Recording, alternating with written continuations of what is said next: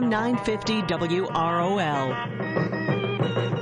Got a car question? Call us at 617-770-3030. That's 617-770-3030. Now, here's the Car Doctor, John Paul, on AM 950 WROL, the spirit of Boston.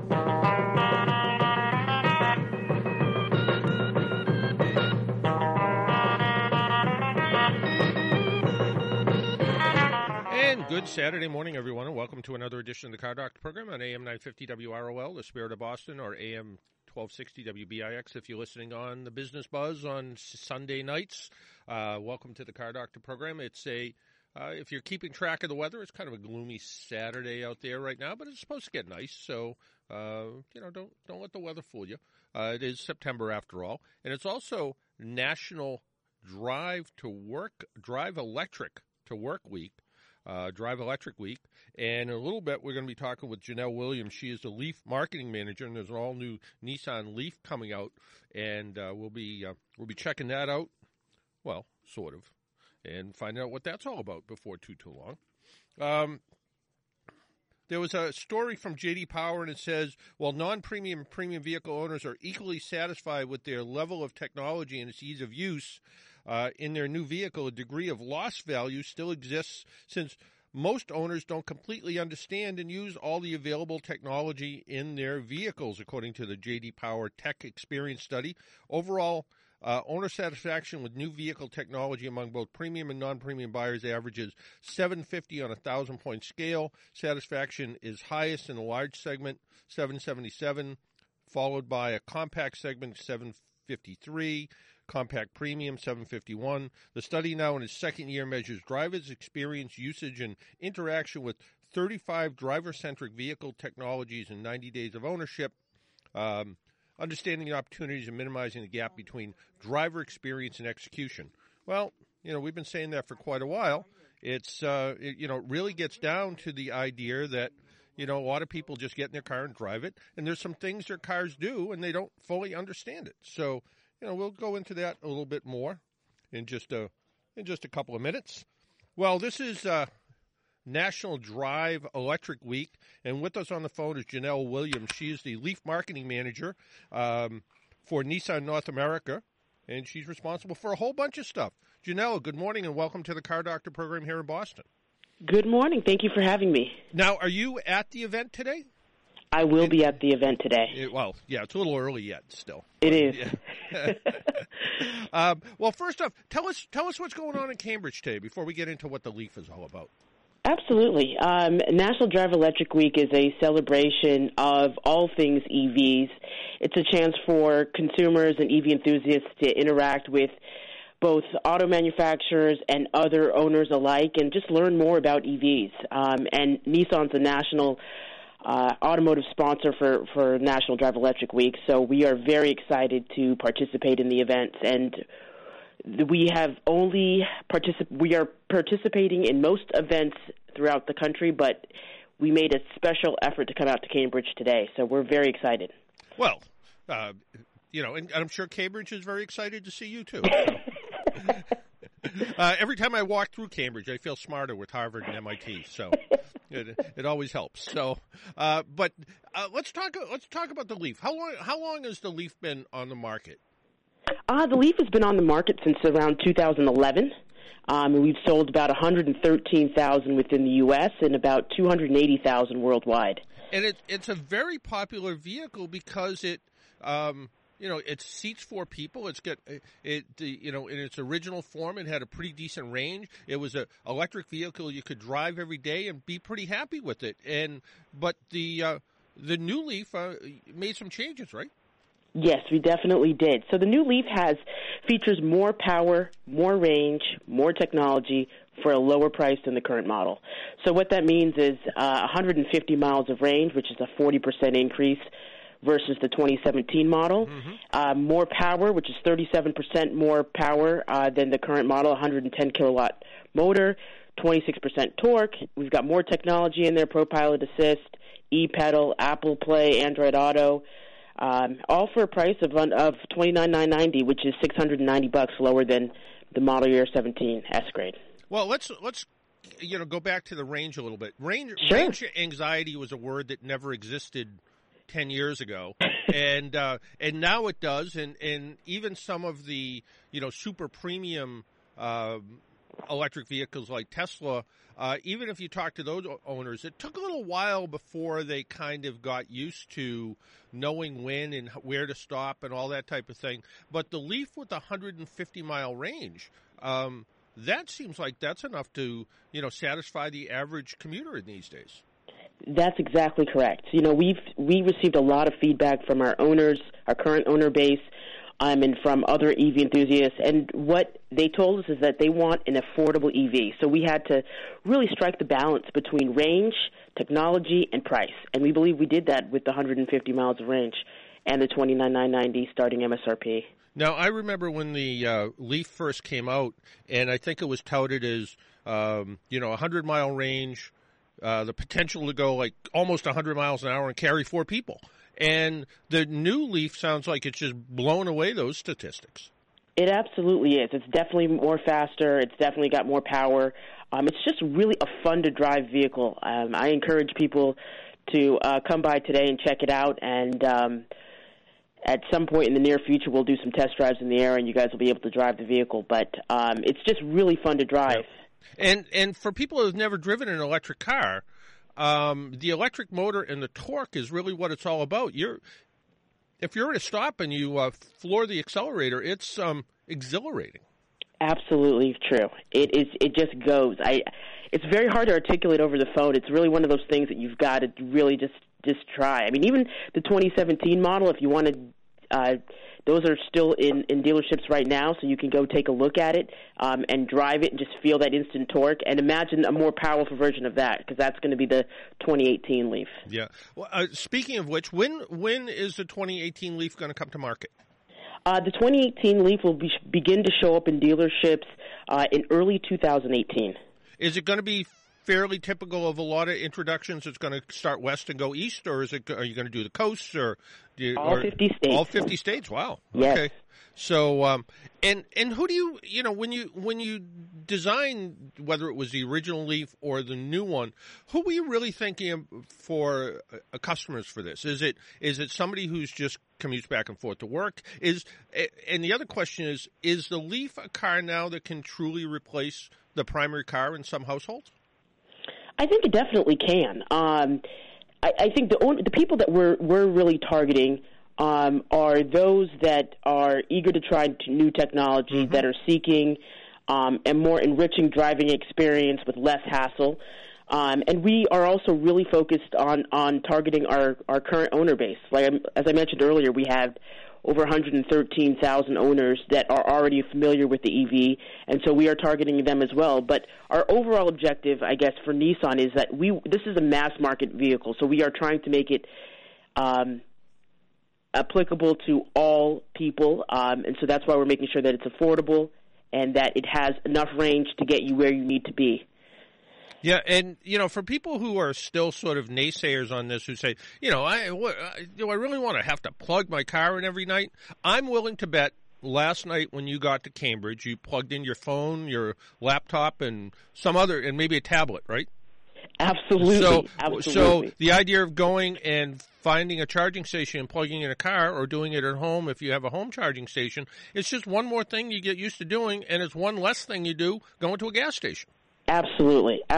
So when you own an EV, part of the EV ownership experience is that you save a lot of time, not only from charging, but also from maintenance. There's no maintenance really required. There's no oil changes or any of that required for an EV. And as you mentioned, the new Leaf can charge, if you have a quick charge, it can charge to 80% capacity in about 40 minutes.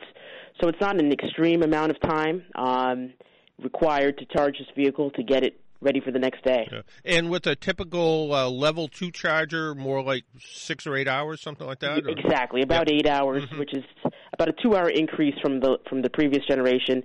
And then if you do the traditional 120 volt, yep. It's about 4 hours more than the previous generation, so about 16 hours. Yeah, and I think most people, and I think I would be if I was an electric car owner, I would just go for the additional charging station at home, only because it just is that much more convenient, especially if you're somebody who doesn't think of charging every day. Now, all of a sudden, in 8 hours, you pull in for the night, you're not really going anywhere, you plug in, the next morning you're fully charged, you're ready to go that 150 miles. And between Nissan dealerships and what you folks have done with charging stations, we're seeing charging stations popping up all over the place, whether it's at restaurants, parking lots, shopping malls, municipalities, of course, hospitals.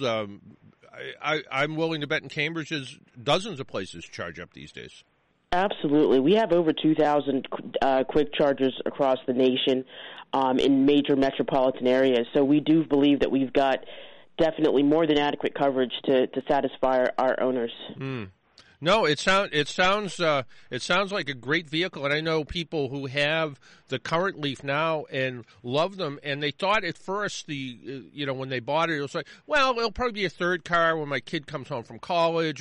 And what they found out they did, they kept their one car for long distance, and the Leaf was a car that they drove actually more often than they thought they were. So it became a good second car, and even in a lot of cases, the primary car when the gasoline car became the sort of secondary vehicle. Yeah, we've heard that as well. Yeah. I mean, I just on my plane ride over, I was talking to a couple that owned a Leaf, and they mentioned that they fight over whether or not who's going to drive the Leaf for the day, just because it's that much fun to drive. And now with more range, you have less worry about planning where you need to go and planning your stops, and some of the hassles that you may have had to endure previously are alleviated with the additional range. Yeah, and I think what you just said is pretty interesting. On your plane ride over, you stumbled onto somebody that had a Leaf. So that's telling you how popular they are, where many, many years ago, probably more than 20 now, I was sort of interested in electric cars. So I bought kind of a horrible electric car. But anyway, it wasn't a Nissan, huh? It was not. It was, well, it was. Don't answer that. It was a Renault. So it was actually a Renault car that was converted by a company in Acton, Massachusetts. But way back then, it was a hobby. It wasn't a production. It was this company in Acton, Massachusetts took Renault cars, turned them into electric vehicles, and the range was about 60 miles. The performance was terrible. It was essentially a car just filled with batteries. It wasn't well thought out, but back then it was more of a culture. It was sort of like owning a Volkswagen Beetle or something. Well, now electric cars are just they're sort of part of life. It's just, you have an electric car or you don't. And, it's not just a hobby anymore.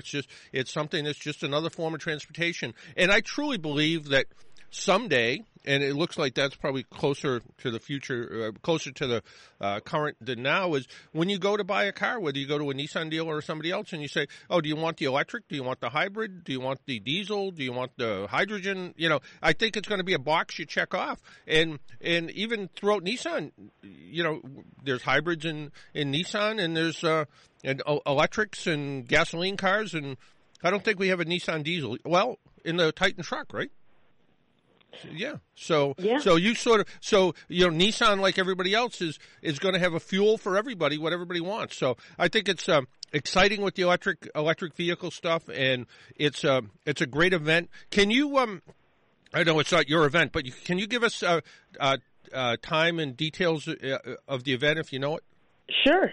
We will be at Danahy Park from 11 to 4 p.m. today. Oh. We'll have a static display of the all-new Leaf in a pretty interactive tent, so please come by and check us out. I'll personally be there. There you go. Hey, Janelle, I want to thank you for getting up a little bit early this morning and joining us here in Boston. And good luck with the event, and who knows, maybe you'll see me there. Perfect. Thank you so much. All right, take care, Janelle. Bye-bye. Bye. That was Janelle Williams. She is the Leaf Marketing Manager with EV Marketing and Sales Division at Nissan North America, and she's responsible for operations, strategic planning, marketing, and the launch of the all-new Leaf. And, now we're starting to talk. Some of the electric vehicles that have a 100-mile range. And, one of my favorite has always been the Kia Soul Electric, has about 103 or 104-mile range. Pretty good. Can it get me back and forth to work? Almost. Well, it can get me back and forth to work, but it gets a little touchy at the end. 150-mile range, all of a sudden now, completely different. Now my 50-mile commute, I still have 50 miles of reserve left, so I can go back and forth to work, do some errands, come back home, recharge it up. Now we're really starting to talk about good range electric vehicle, and again, under $30,000. And there is rebates and incentives and tax incentives, all kinds of different stuff that you can take advantage of. Why don't we take a quick break? When we come back, we'll talk about the car that got me around last week, which actually happened to be a Nissan product. It was a Nissan Rogue Sport. My name's John Paul. This is the Car Doctor program. If you would like to join us, phone lines are open at 617-770-3030. 617-770-3030. Phone lines are open. We'll be right back.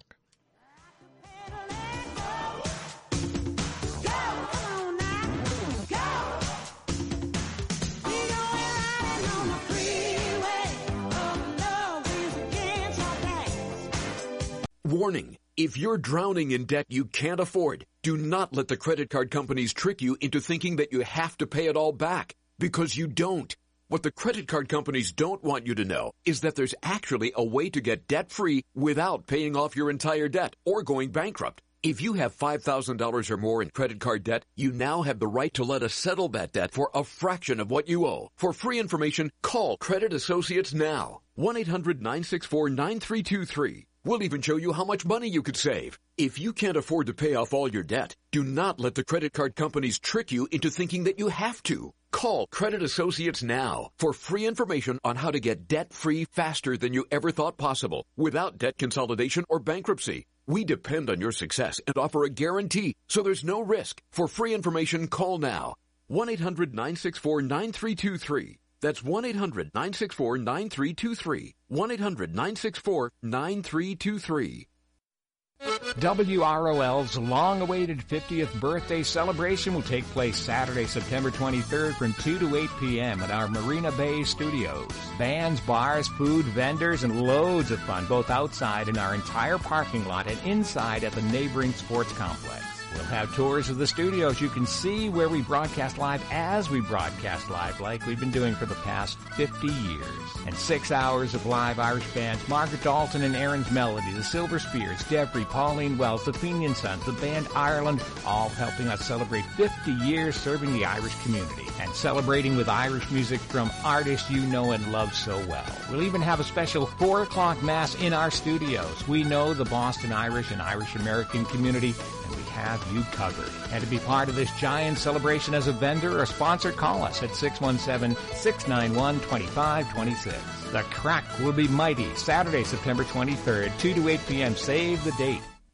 Hi, this is Pat with the next big thing. It's yard cleanup time, and we have a great deal for you from Lab Landscaping. They do it all, residential and commercial. Lawn maintenance, landscaping, mowing, spring and fall cleanups, and much more. You can purchase a $250 gift card for any or all of these services for half price right now. Go on to WEZE Radio or WROLradio.com, click on the discount shopping site, and buy your gift cards for half price. And by the way, Lab Landscaping did a wonderful job on my yard. Hi, I'm Kevin Chapman. You know, I make my living in Hollywood, but I choose to keep my money with the City of Boston Credit Union. As a member for over 2 decades, I put my family's trust in the City of Boston Credit Union with 4 full-service branches, including their latest in Canton. Check out the City of Boston Credit Union at cityofbostoncu.com and see how you, too, can become a member today. City of Boston Credit Union. Uniquely Boston. Federally insured by NCUA. WROL Boston. You're listening to The Car Doctor.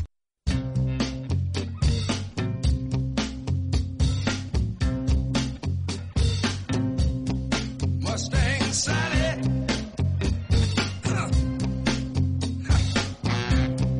Guess you better slow your Mustang down. Hold on. What I said now. Mustang Sally now, baby. welcome back to the Car Doctor program. I got a postcard, actually, from somebody who listens to the radio show, and we brought this up, I think, last week, too. On page 19 of the September issue of the AAA publication, it tells of a 1950 Ford, but it shows a picture of a 1951 Ford. So, Richard Glassmeyer of New Berlin, New York, good for you for recognizing that. And he sent it on a postcard from a vintage-style postcard of Yellowstone National Park, U.S. Department of the Interior. It's kind of a neat postcard, too. So, for those postcard people. I got a device in the mail a couple weeks ago. And it is the company's called FenSens, F-E-N-S-E-N-S. And what it is, you know how if you have ever been in a newer car that has a backup warning system. So it has sensors on the rear bumper, and if you go to back up, it beeps and warns you that you're about ready to hit something. Well, maybe you always wanted a system like that for your own car, but your car doesn't have it. Neither of our family cars have that system. So this device sort of takes the place of that. It's a license plate frame. It's a frame that goes around your license plate. And then it wirelessly connects to your smartphone. So you need a smartphone, an Apple or an Android phone. And it has a little mount for your phone, similar to the one that I use all the time. It's a magnetic mount, so you either glue this piece of metal to the back of your phone, or in the case of my phone, I have a piece of metal inside my phone case, and the little thing just sits in the vent of your car. So, and then the magnet just holds it to the little thing in the vent.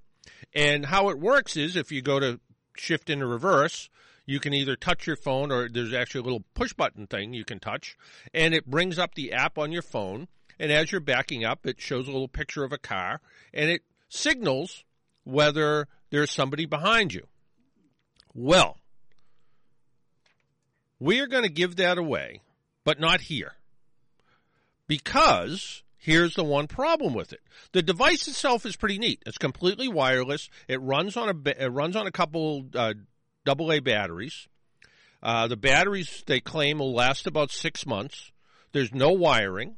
It comes with 4 screws that are tamper resistant, so nobody can steal it from you. It's worth about $100, but, and I said this to somebody from the company, it's not legal in Massachusetts because it's big enough where in Massachusetts, if you have a license plate frame, it can't block any of the words on the frame. So it can't block the word Massachusetts. It can't block the word Spirit of America. So you can't block any of that. It does have the license plate sticker you can see that, but it blocks the words. Now, is a police officer going to stop you for having the word Massachusetts and Spirit of America blocked on your car? Probably not. But if you were going in to get an inspection sticker, they're supposed to tell you you have to take it off. And when we talked to Erin Devaney last week, the registrar of motor vehicles, like she pointed out, there's nothing that's different in the new inspection program from the old inspection program when that starts in October. But will a garage that maybe saw a license plate frame that said, who knows, whatever it said on it, would they let it slide by if they know they're being videotaped? Probably not. They'd probably want to go more by the book. And again, the reason is the law specifically says you can't block the license plate frame. So what we're going to do is, this is more for our podcast listeners, which typically listen outside of our general listening area. Or, I suppose if you live or have a car registered outside of Massachusetts, you can enter the same contest. But I don't want to give it away to somebody in Massachusetts with the idea that you could potentially get stopped by the police for having a blocked license plate frame. And I know a lot of people do. In fact, when I was at my own car, the Hyundai Santa Fe, needed a inspection sticker this month. So I went over to Junior's in Hyde Park, Junior's Automotive in Hyde Park, and first time I've ever gotten a sticker and not been there at 7 o'clock in the morning. 7 o'clock in the morning, I kind of get right in because they're almost not open yet.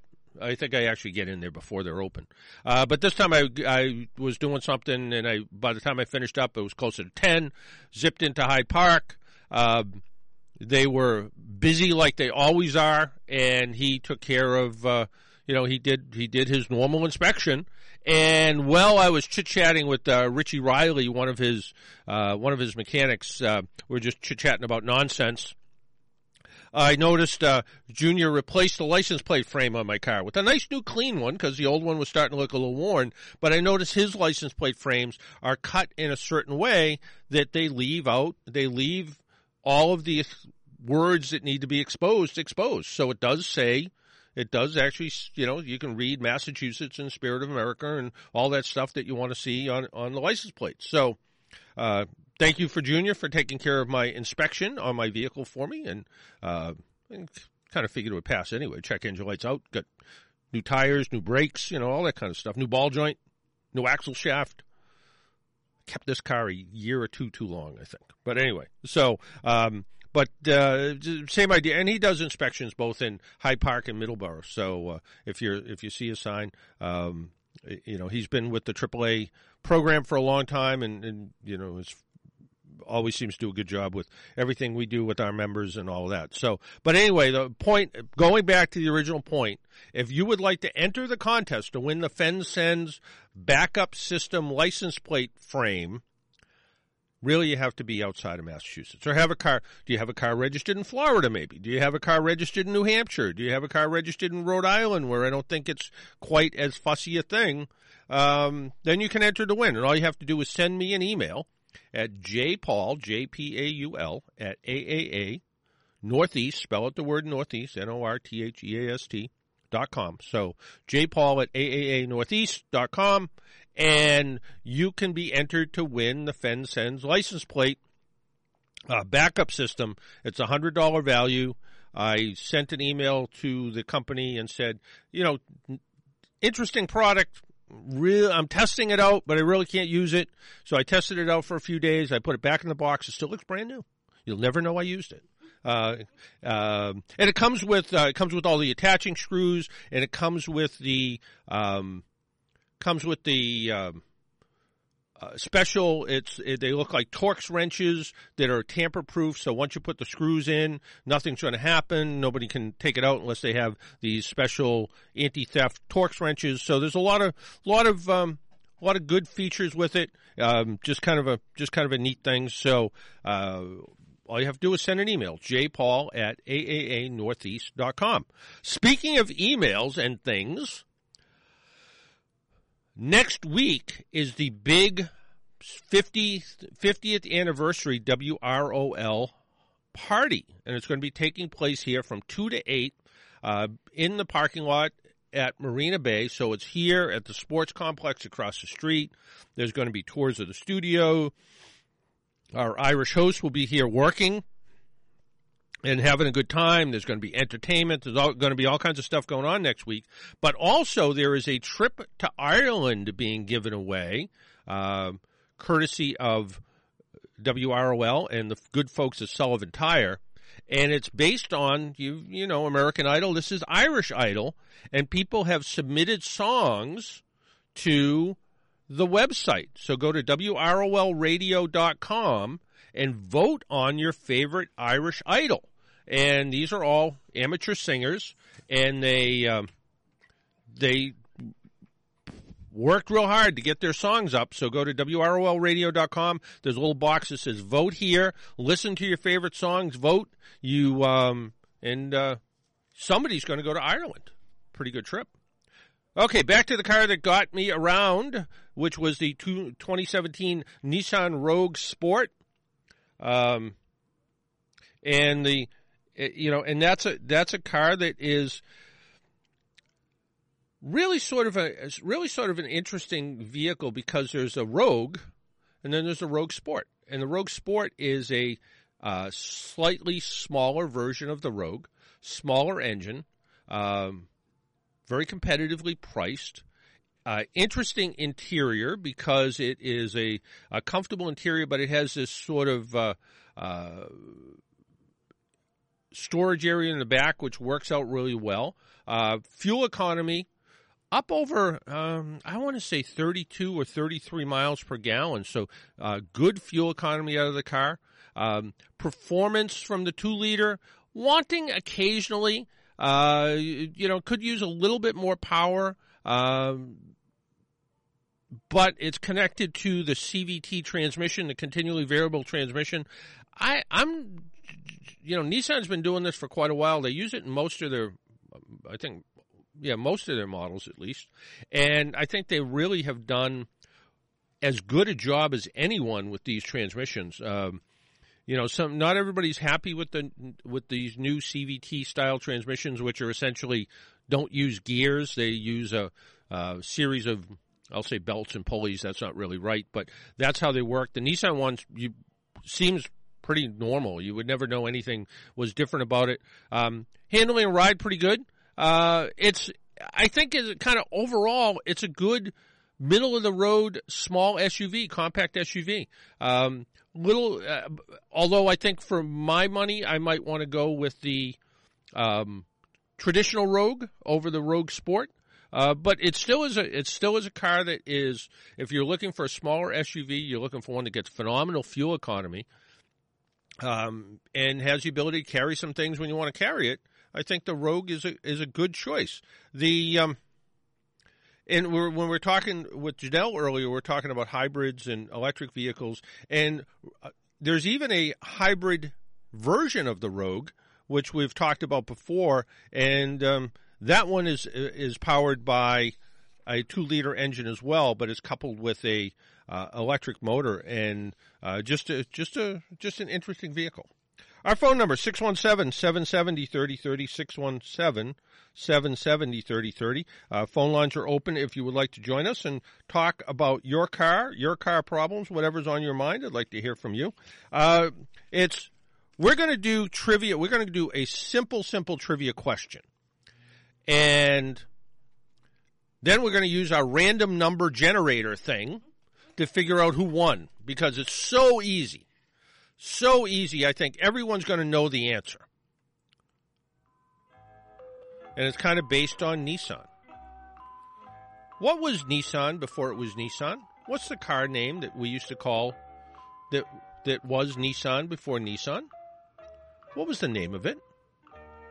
So back many years ago, they went from their original name, or one of their original names, and then said, no, we're going to call ourselves Nissan these days. What was that name? Give us a call at 617-770-3030, 617-770-3030, and you'll get some AAA trinkets in the mail. How's that? Cup and, I don't know, all kinds of stuff. I go into the AAA closet and maybe take a few things. And so if you know what that is, we'll put you on hold. I think a lot of people know the answer to this, but that's the whole point. We want a lot of people to know the answer, and we will give you something. So VW dealers get first dibs on fixed vehicles, it says here.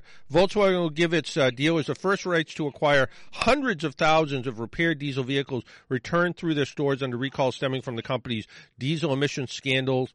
Head of Volkswagen's North America region said the company is awaiting approval from regulators allowing the earliest recall Volkswagen turbo diesels to be resold to consumers. Regulators have approved the fix, but have not given a green light to return them to dealers to repair and resell. When the approval comes, Volkswagen will slowly release the vehicles, giving its 652 U.S. dealers right of first refusal to buy specific vehicles returned through the dealerships. And Volkswagen dealers, he added, are excited to get the once popular cars, but of course, a community of customers who would like to take a look at these cars once they fulfill the regulation. That's why we're pretty optimistic that we will have a successful remarketing of these cars, according to the folks from Volkswagen. When regulators give the go-ahead to resell the cars, Volkswagen will return the cars to the market in a manner to make sure that the residual values of these cars remain stable. He said the brand will find a smart way to dose it in the right way through different channels into the market. Volkswagen has repurchased about 67% of the estimated 485,000 turbo diesels that sold in the U.S. between 2009 and 2014 that had illegal and excessive emissions. Those cars are being stored in dozens of parking lots across the U.S. Yes, if you've been to Weymouth, the former Weymouth Navy base, there are Volkswagens all over the place over there. And I was in Quonset down in Rhode Island a couple weeks ago, and there's, literally thousands and thousands of cars just sitting there. And hopefully they'll get them all fixed and refurbished and get them on their way. What's interesting about this story is that there was 485,000, and 33% of the 485,000 customers have chosen not to turn them back in and will continue to drive them the way they have been, I guess opting to pollute the air a little bit, but take advantage of it. How many?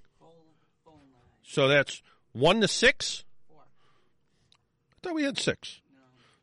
No. We have 5, but line 2. Okay, whatever. There's a bunch. Let's see.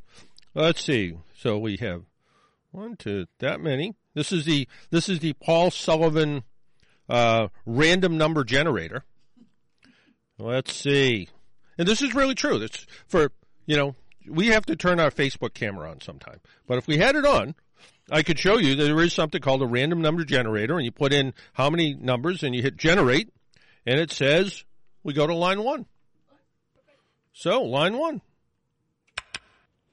Good morning. You're on the Car Doctor program. John Paul. Yes. Hey, good morning. Hey. See, look at out of the random number generator, you were one of those. You were randomly generated. They call me Mr. Lucky. There you go. I knew somebody had a 3-legged dog named Lucky. Never could figure that out. How did it lose its legs? I don't know. Not so, whatever. That wasn't so lucky. Yeah. All right. Well, what's the answer? I believe it simply is Datsun. Datsun is. You are correct. It is Datsun. Yes. In fact, it may have been Datsun, and then at one point it was Datsun with an S-O-N at the end. It gets a little confusing in there, but it was. Yeah, we had the 240 Datsun Z, which was a very popular car, and which was in Japan it was the Fairlady Z. I had one of those. Yep. Well, get another one. It's kind of fun. Well, I'm not going to give you one, just so you know. If I had one, maybe I would, but I'm not, so you're not going to get one. But I'll tell you what, stay right there, Karen. We'll get your name and address down. We'll mail you. Yeah, in fact, I had a 510 Datsun. Did you? That I got bought from my uncle. The engine was bulletproof. That thing just kept running and running, and I always think you rust along the. The bottom, yeah, well, all the early Japanese cars, it was always thought that the original Japanese cars were made with recycled steel, which already had the rust built in, but not as bad as like the early Fiats, which, people would say if you listened, if you were at a Fiat dealership and it was really, really quiet, you could hear them rusting. Which was not the case with the Nissans. But if you look at any of those early Nissans, Toyotas, Subarus, they had some rust problems. Within a couple of years, a lot of them had some pretty significant rust. But today that's not the case. But I'll tell you what, stay right there. You had to take some naval jelly and paint the thing with it as soon as you got it. Good idea. All right, all right, stay right there. Okay, all right, good enough. Thank you. So again, there's a answer to our trivia. It was originally Datsun. That's what Nissan was called before. So this is an interesting little story from Manhattan Motor Cars, a swanky New York dealership that routinely sells all manner of exotic supercars for deep into the six-figure sales and beyond. They've added a new, more affordable brand to its lineup called Arrow.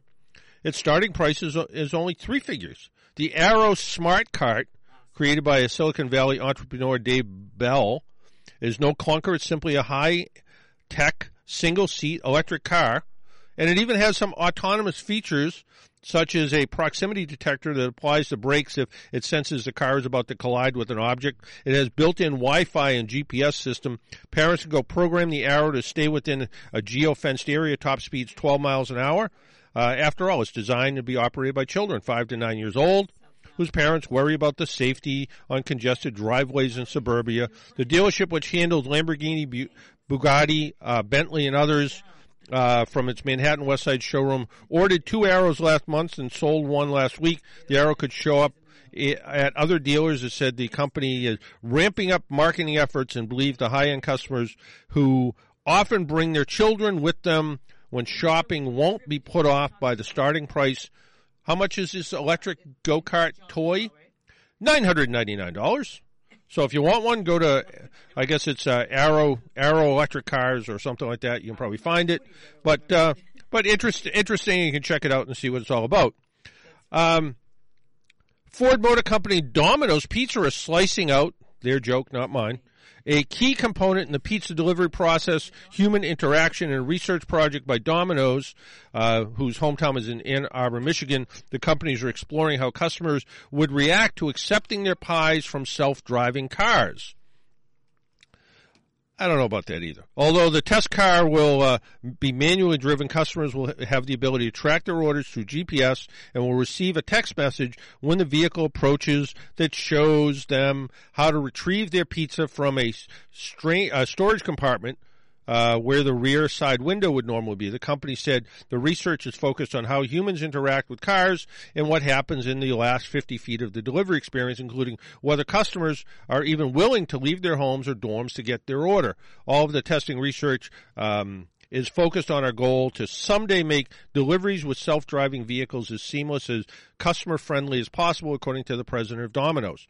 Now, if they could only make a good pizza, is my thought. But sorry, I'm a South Shore bar pizza guy, and Domino's is not that.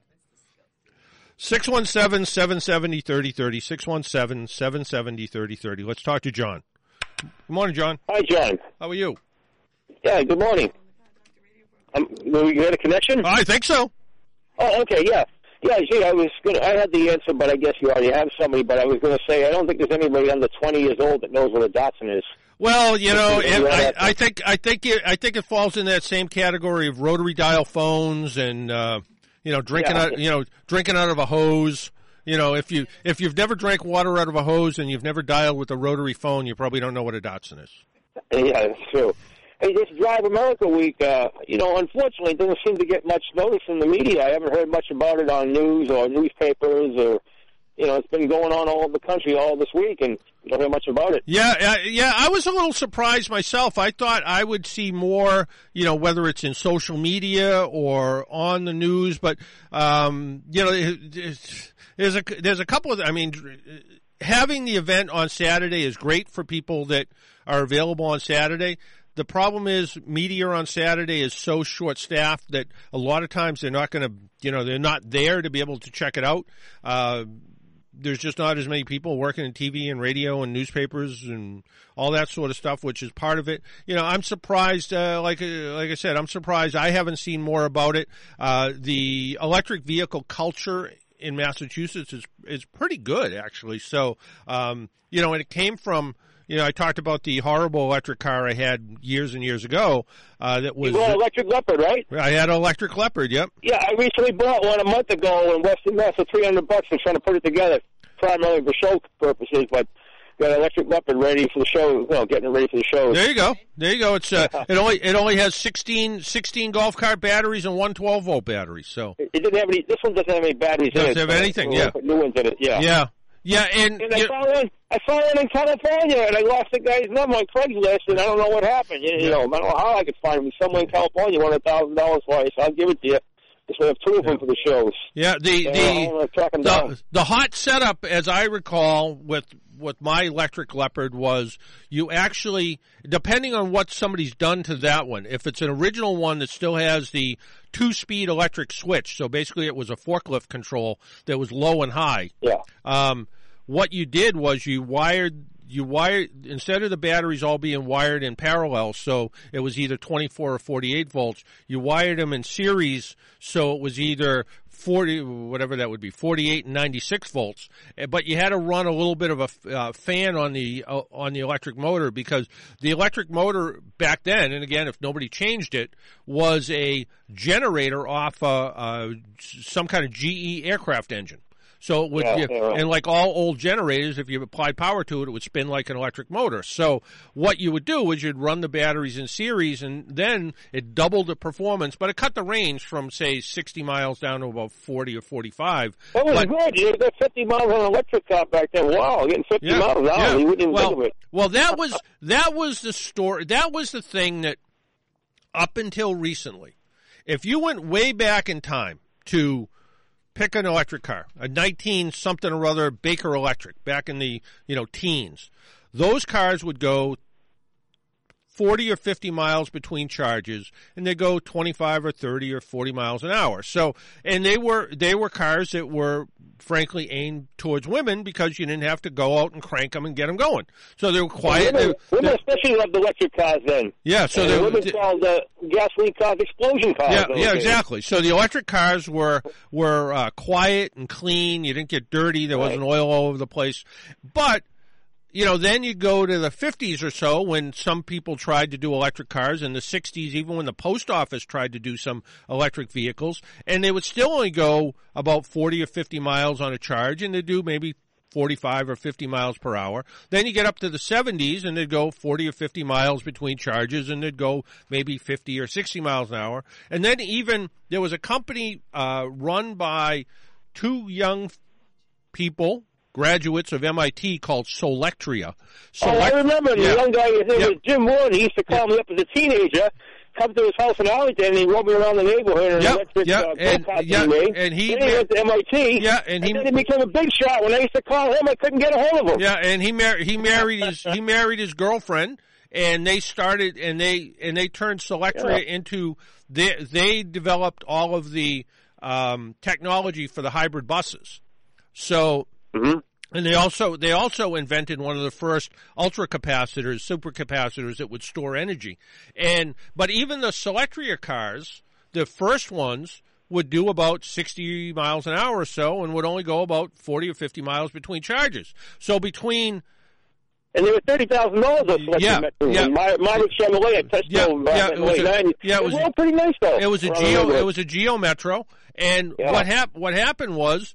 But if you think about it, from 1918 or whatever the first electric car was until the early 90s, the range and performance really didn't change that much. Yeah, you got air conditioning, you got power steering, but the range and performance didn't change very much. Then all of a sudden, battery technology started getting better. And when, for instance, Ford used a European van that used a weird hot battery that had to stay charged when it wasn't being used because it used some kind of sodium something or other.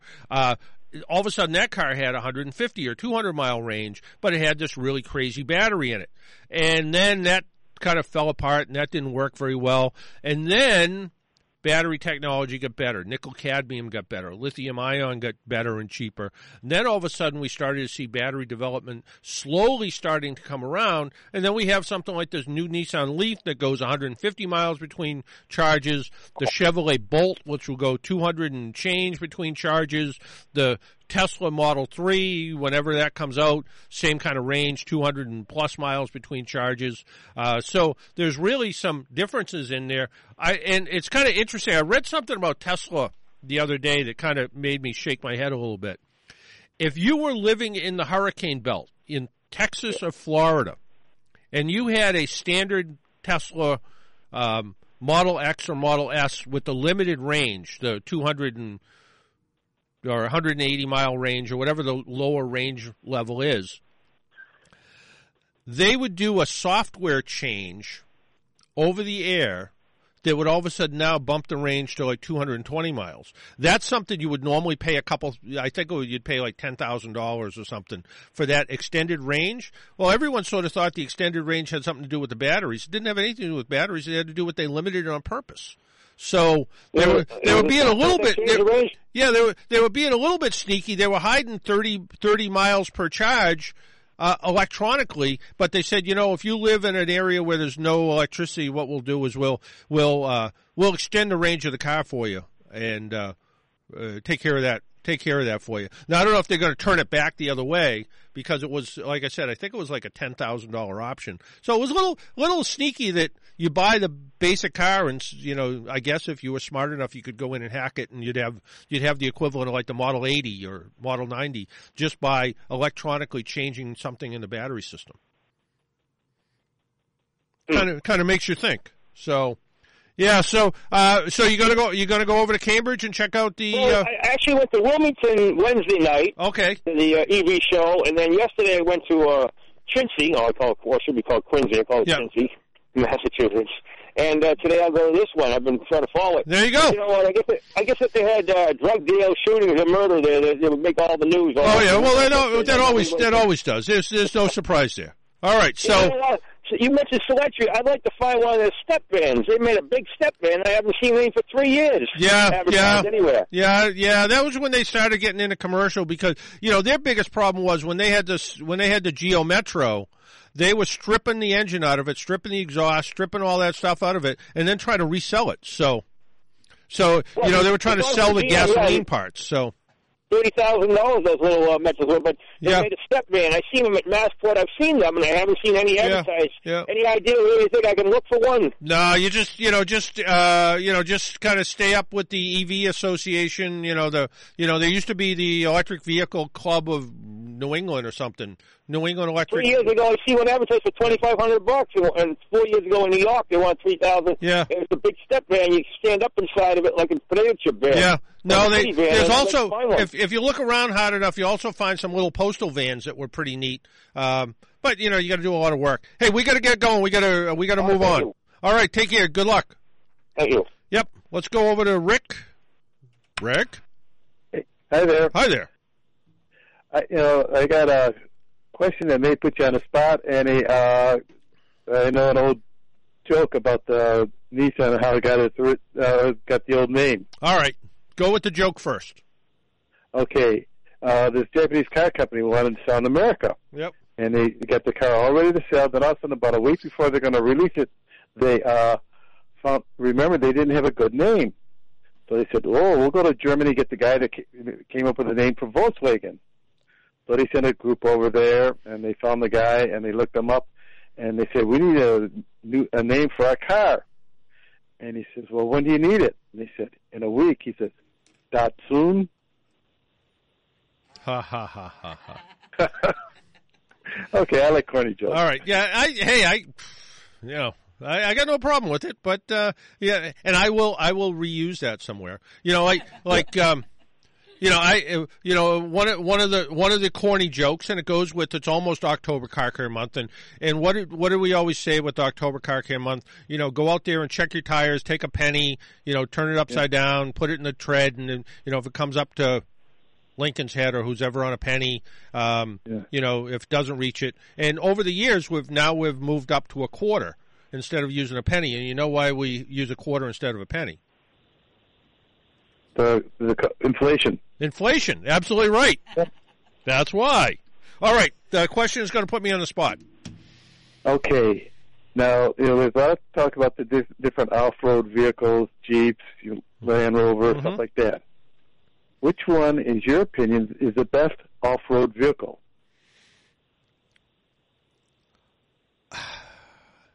I gotcha. Yeah. Well, I've taken a Land Rover at a Land Rover school off-road, and it performed extraordinarily well. It did stuff that I was, I was going up hills and up rock outcroppings and stuff that you couldn't see the other side. And at one point, I got out and actually stopped and looked at it and go, "Whoa, that's some crazy ability." I think a Jeep Grand Cherokee can do exactly the same thing for a lot less money. So, actual ability, I think the Jeep can do everything the Land Rover can do. maybe not quite as comfortably, because the Land Rover still is the next level of luxury. But, I mean, still, when you're talking about a $50,000 vehicle. Yeah. What was interesting, though, is the Land Rover instructors. So they mostly guys, I think there was one woman in the group, who drove Land Rovers and taught people how to drive Land Rovers at the school. There's one up in New Hampshire, Vermont. But this one I happened to go to was in Asheville, North Carolina. And I noticed that at the end of the day, when they went home, they all drove Jeeps. Because they could afford them. First off, it's just because you teach people how to drive a Land Rover doesn't mean you can afford a $80,000 plus vehicle. But they were all serious off-road enthusiasts too. But that was their choice of a vehicle that could do everything they wanted to do at a bit of a more affordable price. Grand Cherokee now goes from $35,000 to almost $60,000 when you get heated discs and cooled discs and all kinds of luxury in it. But really off-road ability, I think they both do really well. I happen to like the proportions of the Jeep a little bit better. I think it makes it more maneuverable. But if you want that kind of luxury, super ultra luxury comfort, the Land Rover. But I think they both do well. But I think Jeep Grand Cherokee would be my pick. Okay, it was just a curiosity question I had. Yeah, so. reasonable question. All right, Rick. Okay, have a good one. Bye. All right, take care. Bye-bye. Why don't we take another break? My name's John Paul. This is the Car Doctor program. If you would like to join us, 617-770-3030, 617-770-3030. We'll be right back.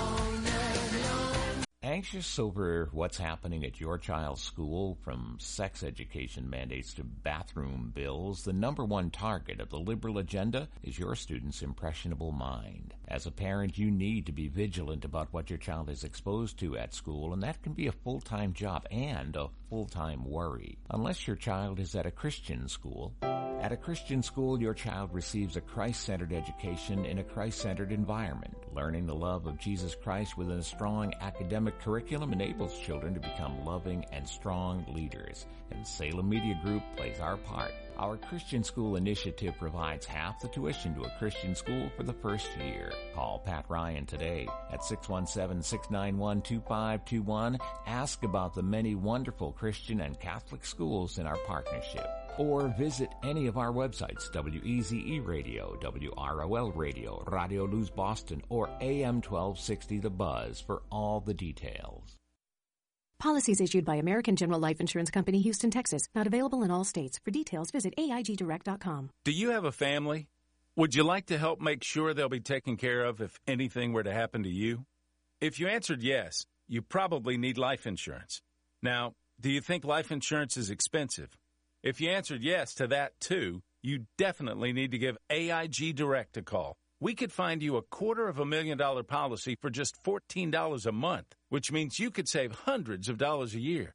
Call us now for a free, no-obligation quote. 1-800-930-5104. Since 1995, we've helped millions of people find out if they could save up to 70% on their term life insurance. See how affordably we can help you protect your family. Call AIG Direct now for your free quote. 1-800-930-5104. You could save up to 70%. That's 1-800-930-5104. 1-800-930-5104. Toyota is the best-selling car brand in 49 countries all over the world. That's leaps and bounds ahead of the nearest competition, but you probably already knew that. What you do need to know is, where is the best place to buy the best-selling cars? Look no further than Atlantic Toyota on the Linway and Lynn. Used or new, truck or compact, sporty or family. Atlantic Toyota and Lynn has the largest selection of vehicles at the lowest prices. With a large Spanish-speaking staff, they will work with any credit situation. Mention mention the Car Doctor on WROL, and you will get $500 off a new car purchase. With all new car purchases, enjoy Atlantic Toyota on the Linway's infamous 2-year maintenance plan for free. Stop by Atlantic Toyota on the Linway or call 866-676-4000 in Lynn and bring the whole family. They have a great play area for the kids. Atlantic Toyota in Lynn, the #1 place to buy the #1 car. Visit online at AtlanticToyota.com to see their inventory and specials. This offer cannot be combined with other offers and discounts. WROL Boston. You're listening to The Car Doctor.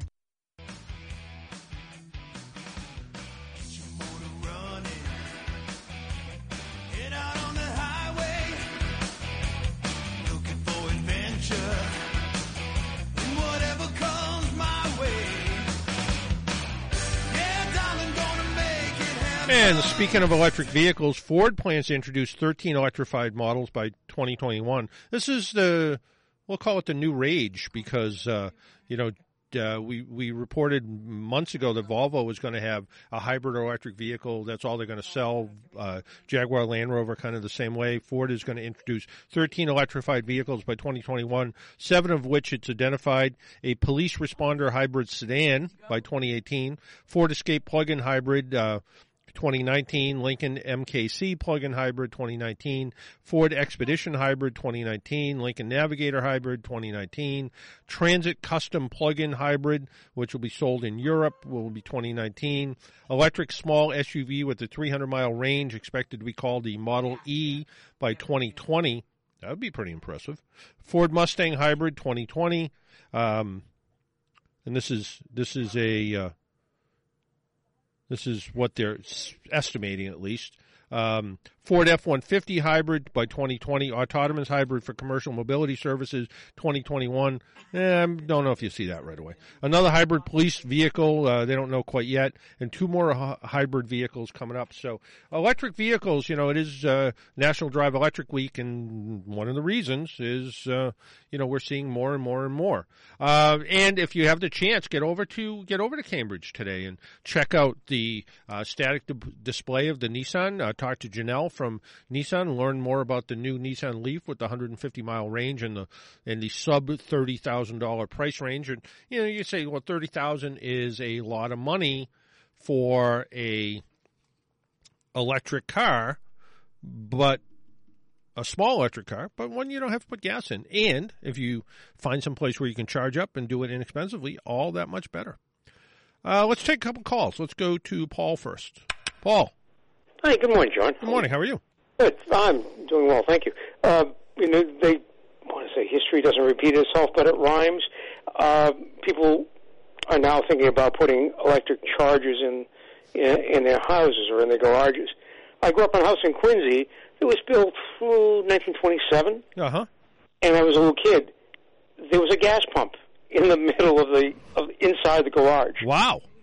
Yeah. There was also a gas tank. It's probably still there. Yeah. Don't tell the EPA. Yeah. But it was an old crank gas pump. Yeah. Like the one you'd see in an old station. Wow. Unfortunately, my parents took it out. It was probably today worth more than the house. Yeah, you see some of those visible pumps. They go for crazy money. Yeah. Yeah, I guess when they built the house, gas stations weren't that easily accessible. Yeah. So this guy probably had a chauffeur. I don't know. Yeah, it's funny though. I mean, you're probably right as far as gas was something that was probably a little bit harder to get. I suppose no difference than having a carriage house where you have someplace to leave your horse and feed. Right. So they if this was early 1900s, they probably said, well, we'll have our own gas pump. It makes perfect sense. Yeah, it does. And it blew up, but yeah. Yeah, I think this guy owned a shoe factory in Boston. Oh, okay. Well, that maybe that's why he could afford to do that. Probably the case, but before the crash. Yeah.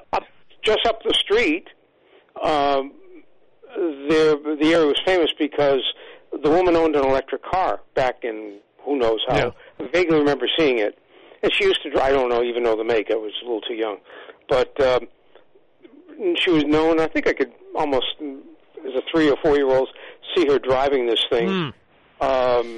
So, I mean, everything comes back. Where they charged it, I don't know. Maybe they had a charge. Yeah, I mean, everything old is new again. You're right. Yeah, I guess. Yeah, so maybe a gas station could you do that today? Could you not allow that? Yeah, Probably not. I can't imagine. Well, not in your basement, but I suppose you have a 275-gallon oil tank in your house if you heat with oil. So could that be? And a lot of farms have gasoline storage on the farm. I think just because of the environmental impact of gasoline, you'd probably have to, by the time you were done with double wall tanks and a concrete bunker that it sits in and all of that, it'd be easy to go to the gas station. But probably after 80 years, probably. I don't know, probably not even a fume in there. No, and it's probably all rotted out and disintegrated into the ground, and hopefully someone's filled it with sand, and it's just hopefully. It's been So about 3 owners since my family was there, so but who knows what happened? But it's just interesting that there was a gas pump by the garage. People that were around in the 70s gas shortage, some of those folks actually did, especially out in the country, did store gasoline. So it wouldn't surprise me if that, there's a little bit more of that here and there. So, but you're right. It's my big fear and the only real fear I have with electric cars is whether we have the electric infrastructure to support it all, because, all around the country when there's big power outages, there's brownouts and, everybody turns their air conditioning on and they try to start making electricity and all of a sudden there's an issue and you see these kind of rolling brownouts occasionally. I don't think we've seen any this year, but in years past we have across the country. And you wonder if everybody has an electric car, can the electric supply grid actually support recharging them? Well, you look in southern Florida and the Keys, where they probably still don't even have electricity. If anybody has an electric car, they're using their bicycle. Use. Yeah, exactly. Probably. All right. Probably. All right, thank you very much. All right, good thing, Paul. Thank you. Bye-bye. Always a pleasure. Bye-bye. Thanks. Same here. Mike, I think it is. It's either we're talking to Mike or Mila. I'm going to go with Mike, though. Mike. Okay. Yeah, thanks. It's Mike. Good morning, John. Good morning. May I ask on a personal level, I hope you made out okay with your Florida house? Well, I'm here instead of there. So, but I'll tell the story quickly. So, and we'll kind of probably bore everyone to death. Back in May or June, my wife and I went to Florida just to kind of check out the West Coast with the idea of if it was a slow day, so a day that was cloudy and we didn't go to the beach or something, would go annoy a real estate agent and go look into houses. And we didn't really want. I had a very limited budget in mind. And a mobile home sort of fit into that budget, as did some condos. But I had a condo once, and it was fine. But condo living sometimes a little too close together for me. In fact, a friend of mine is checking out his condo now, and it was a beautiful condo, and he was in the northeast Florida, where they had a surprising amount of damage. But as nice as his condo was, the only thing that separated you from the neighbors on the second floor deck was, essentially a 2x4 railing, and the only thing that separated you from the neighbors in the lanai or whatever they call those screen rooms was, a blind. And I'm like, I want a little bit more space between me, so a mobile home sort of fit into that category. So we were looking. We didn't really see anything we 100% liked, but we saw the one that was for sale by owner. And the owners bought a house a few years ago. His dad lived there for a while until his dad couldn't live by himself. And it was in a park that we looked at, which we were okay with, but then way down at the end, we actually kind of liked it because it was near a creek. So it was with a little boat basin, so people would put boats in, and I guess a 20-minute boat ride, you could get out to the Gulf. And I said, oh, this is kind of an interesting little place, and it's not fancy. It's a single wide 2-bedroom little unit, but it's on its own little lot of land. So I said, I talked to the guy and I asked him how firm he was on the price, and he said he was firm on the price, and we just kind of let it go with the idea that around this time of year we would go to the east coast of Florida and kind of shop around there. Well, about a month later it came up for sale through a real estate agent. So I sent the owner an email and said, "Oh, is your place still for sale?" Knowing it actually was. And the real estate agent called me back and said, "Oh, I understand you're interested in the Barry's home." And I said, "Yeah." And I said, "Well, this is what I'm willing to offer for it." And I said, "To be honest with you, I really can't go any higher. That's all the money I have." And she said to me, "Oh, let me check." And she called me back the next day and said she adjusted her commission, they adjusted their expectation, and they took my offer. So afterwards, I kind of looked at my wife and said, "Oh crap, we own a house in Florida. What do we do? What do we do with that?" And so we ended up buying this trailer in Florida, which we've walked around it and we walked inside of it real quickly, but we never really we didn't spend a lot of time in it. And then our plan was last Saturday we were supposed to go to Florida and actually spend a week there. And there's some things that need to be done to it. And then Hurricane Irma showed up and they moved my flight to Tuesday, and then they moved my flight to this Saturday, which wouldn't have worked because I had to go back to work. So we didn't get to see it. But bottom line is, the real estate agent we used was a woman, Misty Rain. She does a lot of real estate in Englewood, Florida, and she actually, on her own, without being asked, went over there on Monday and flipped on her phone with FaceTime and walked around the house. And she still has a key to it. I asked her to actually hold on to a key, and she went inside and she said, "You have your palm tree out front is down. It's a big, tall, beautiful 30-foot tall palm tree, but it didn't land on the house. And there's a tree in the backyard that fell down, and it was either your tree or it's not, but one way or another, there's a fence that's broken." And when she went inside, she said there's no water damage, but there is some damage to the carport. But it looks like it was just the trim on the carport came off, the guy who mows the lawn for me down there, who I've never met either, I asked him whether he cuts down trees, and he said he doesn't, but he knows somebody who does. And he said, "Well, I'll go by and take a look and see, maybe I can at least move it out of the way." And I said, "Yeah, and some of the the carport's got some damage." And he went over and actually took the trim down and stored it inside the carport area. So I don't think there's a lot of damage to speak of, so I think I got pretty lucky, as did a lot of people. It seems like people that I've talked to who live in Florida. I understand that where I am, the power came on yesterday. There's still a lot of and it's a town called Englewood, which is sort of near Port Charlotte and Venice. It's kind of in that area, and it's and the only reason I even considered it was every time I turned around, it seemed like somebody told me I should go look in Englewood, and I did, and that's where I ended up. So maybe someday I'll retire and live there, at least spend some time there. Up until now, though, I'm not doing anything because it's just work is getting in the way. And in mid-October, I actually have to go to our AAA national office for a few days, so I'm going to try to take the 2 weekends on either end to go down and actually see what it is I bought, and hopefully don't have too many repairs to do. Well, that's good news for you, John. Yeah. No, thank you for asking. I appreciate it. You're welcome. May I ask, is there a website for this event in Cambridge? Is there something we can go to find out the details?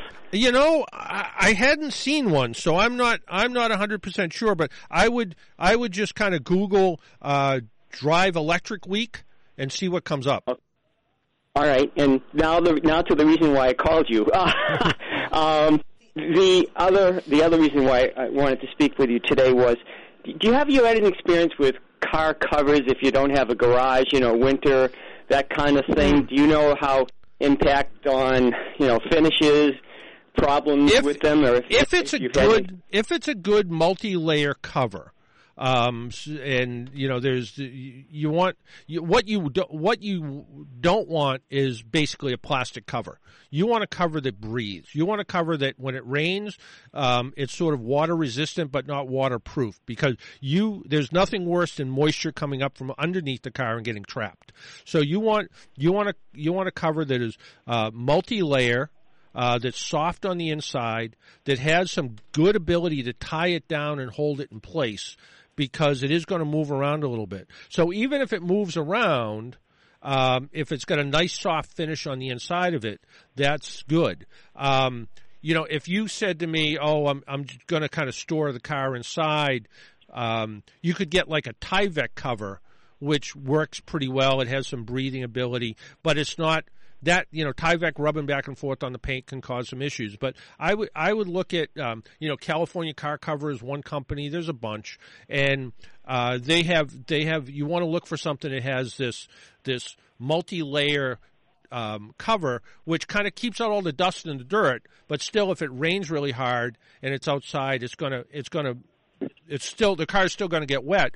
But I never had a garage, so I always worked in garages, but I never had a garage, so I never had a reason to have to do anything. But when I had, over the years, I've had a couple of oddball little cars, and I always had car covers, and I put the car cover over it, and I was always amazed that when I uncovered the car in the spring, even though there was a foot of snow sitting on top of it, and it rained, and you take the car cover off, and the car looked remarkably clean afterwards. So it would protect the finish. Branches fell on it or something like that. It was thick enough where it would prevent any damage. So look for something good, but also look for something that has more than just sort of a bungee cord securing it.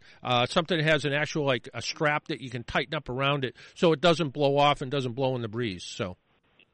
Okay, and in terms of like snow on it and that kind of thing and freezing, should there be something that might address temperature and its ability to stay flexible? Or yeah, I mean the good multi-layer ones and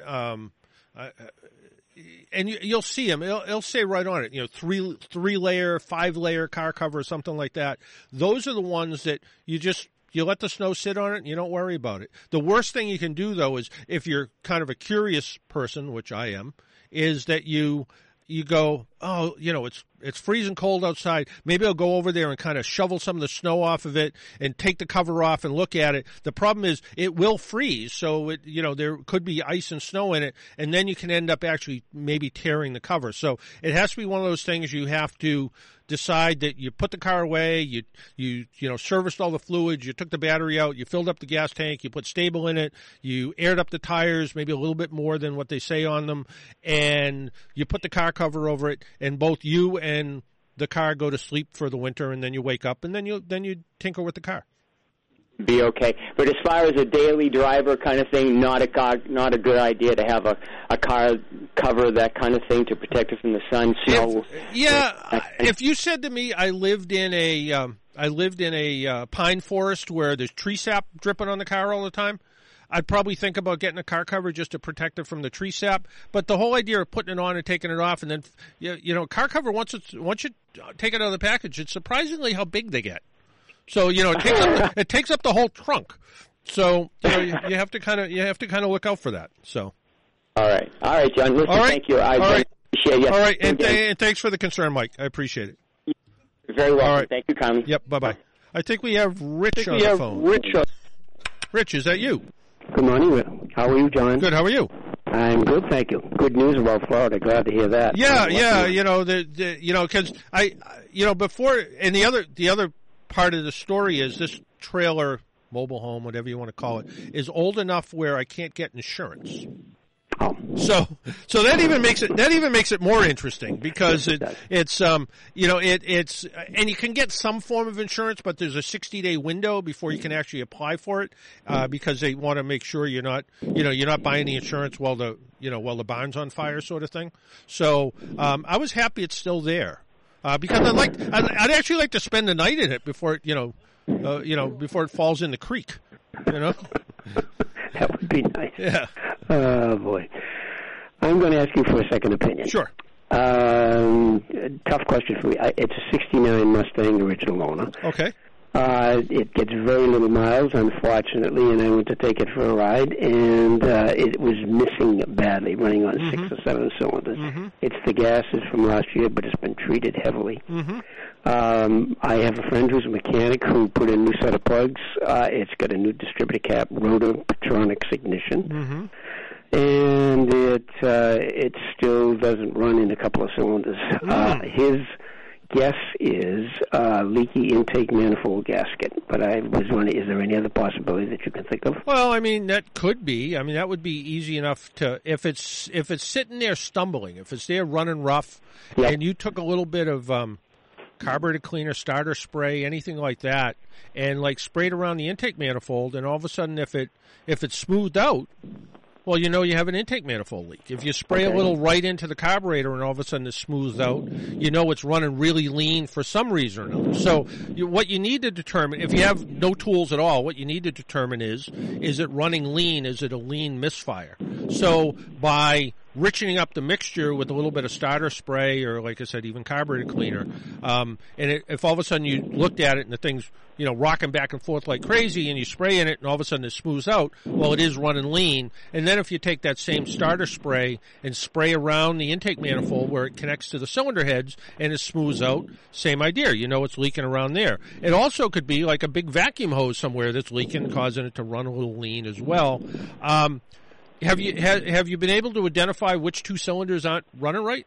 He says number 2 and 4. Okay. His spark tester says they're all getting spark. They're all getting not spark. Combustion. Yeah.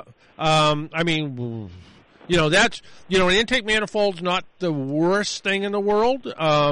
But I would also look and see if there's a big vacuum line that connects to that part of the intake manifold that maybe it's got a crack in it that you're missing. You know, worst case, you know, the real bad story is it a valve that's sticking? Is it a valve that, you know, over the years has burned a little bit, and causing it? But where it's two cylinders, it's odd that would be the case. You know, if he's using a spark tester and he says, you know, it's got spark, and I'm pretty convinced it's these two, another easy way of being able to come to that conclusion is take a spray bottle full of water and spray the exhaust manifold, and, you know, the cylinders that are firing, the exhaust manifold's going to, when you spray it with some water, it's going to turn into steam instantaneously. The cool cylinders are just going to have the water sitting on the manifold. So you can kind of go, oh yeah, this one, boosh, turns into steam. Boosh, turns into steam. This one, the water lays there for a minute. Well, you know that's not a hot cylinder because there's something not firing correctly. So, could it be an intake manifold? It could be, but I wouldn't pull an intake off of it unless I knew that was the case, and check it with some, like I said, check it with some carb spray or starter spray. What we always used to use was, propane. We'd use a propane tank with a little metering valve on it and a rubber hose and kind of search around and enter some propane in it. And if it smoothed out, you knew that's where the leak was. But, yeah. So, but either way, it should be easy enough to identify if it is an intake manifold. Okay. And quick question. Sure. Is this okay to drive to use up some of the gas before because it's going to be a while before I can get this done? Yeah. I mean, you're either going to follow a plug, if that's the case, or you're going to burn a plug. You're probably going to have to, I would rather siphon the gas out of it. Okay. Than really drive it a prolonged period of time. Okay. Okay? Listen, thanks for your help. All right. Appreciate it. Take care. Good luck. You too. All right. We need to take another break before we talk to our buddy, Sully, who's sitting in the studio hanging out. He's got his appropriate attire on, which means he's dressed. So we'll be right back.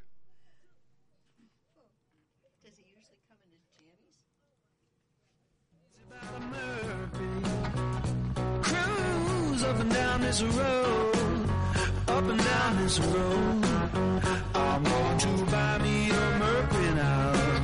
Cruise up and down this road, up and down this road.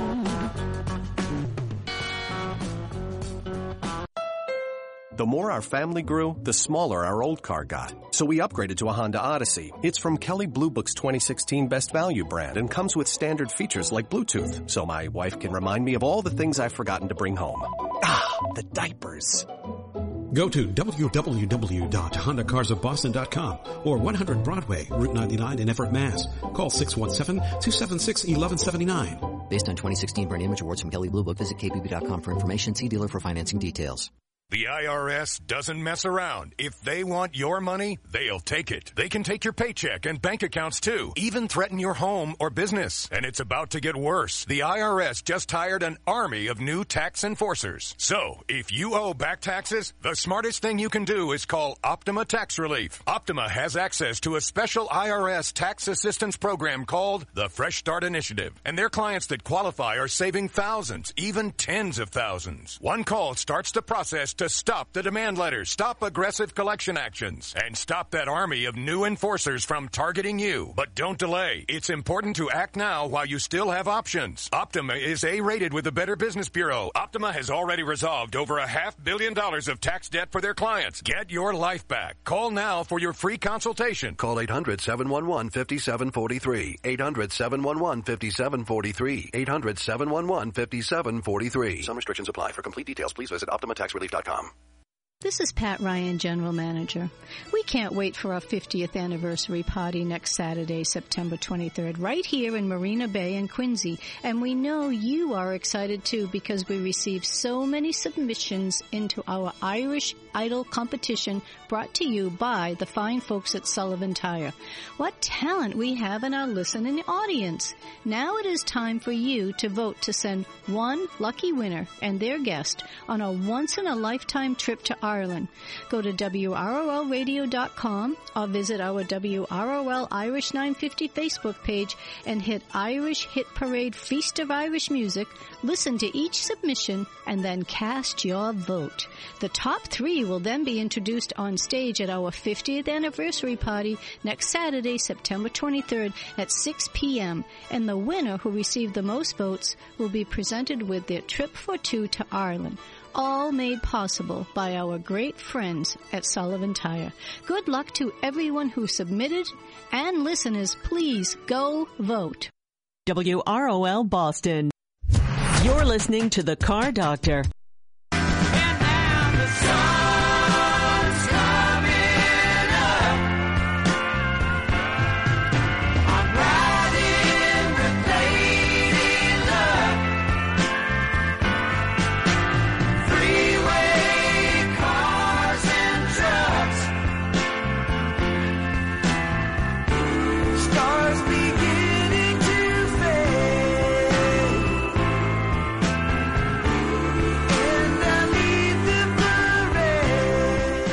And welcome back to the Car Doc program on AM 950 WROL, the Spirit of Boston. Remember, if you haven't voted on the Irish Idol yet, you need to do that.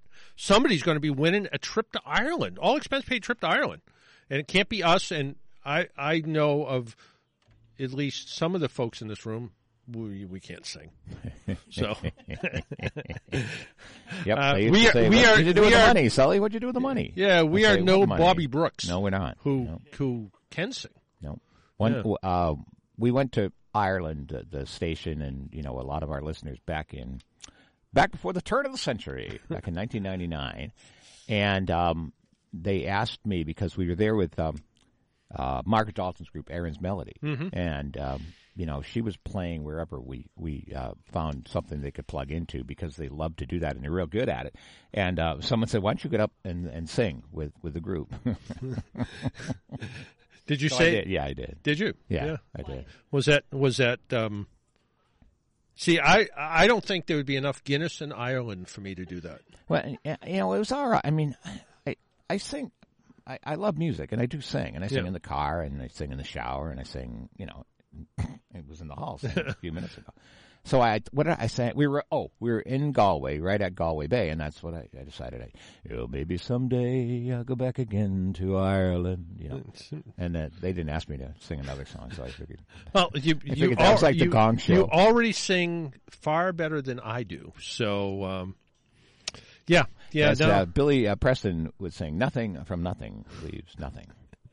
Yes. Well, I'm just singing. Yeah. Nothing from nothing. No, that's good. Nothing. I'm good. Okay. I'm good. Yeah. No, I when I was a little kid, I think I tried a musical instrument once. Mm-hmm. I was pretty good with, and only people of a certain age would remember the tonette. Sure. Yeah. But other people may We're not. We're drifting into Geezerville again. I know. Yeah.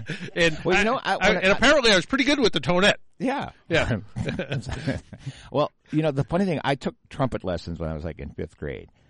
And for a long, long time. Trombone for me, by the way. Right. Yeah. But for a long, I couldn't get the buzzing in the lips, and I couldn't get, nothing came out of that. And I got frustrated. But my father said, you keep going. And at one point, it was almost like a click. It was almost like tumblers falling into place. A sound came out, which resembled a trumpet sound. More of a bugle? Or? No, and it got better. Yeah. And I always, from that moment to now, you really have to pay homage to the gods of music in order to become a musician. You have to go through that stage of learning and frustration, and almost like, this is my penance I have before I can have the talent to do it. Now, I was never a great trumpeter. So we can't call you the Doc Severinsen of, again, going into Geezerville. No. But, I mean, other things. I didn't even start to try to play the piano until I was about 40, and I didn't start to play the guitar until I was in my mid-50s, I think.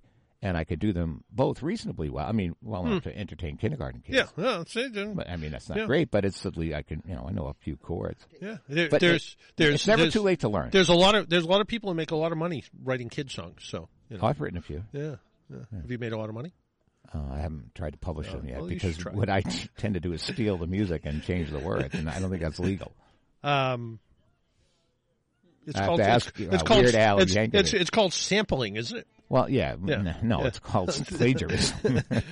Which in the music business is not apparently the highest form of flattery. Hey, we got to get out of here because the very best in Irish music coming up with Paul Sullivan. Hey, I'm Irish glad Parade. You're good, and I'm glad things are. I just wanted to say that. Well, thank you. And I got several emails from the listeners this week wondering how I made out. I was trying to find your email, couldn't find it. So I said I'll see him Saturday, or not, or not. Yeah. Either way. I'm glad it's good though. Yeah, me too. Until next week, make sure you wear your seatbelt, drive safely, be good to your car. Talk to you all next week. Bye-bye.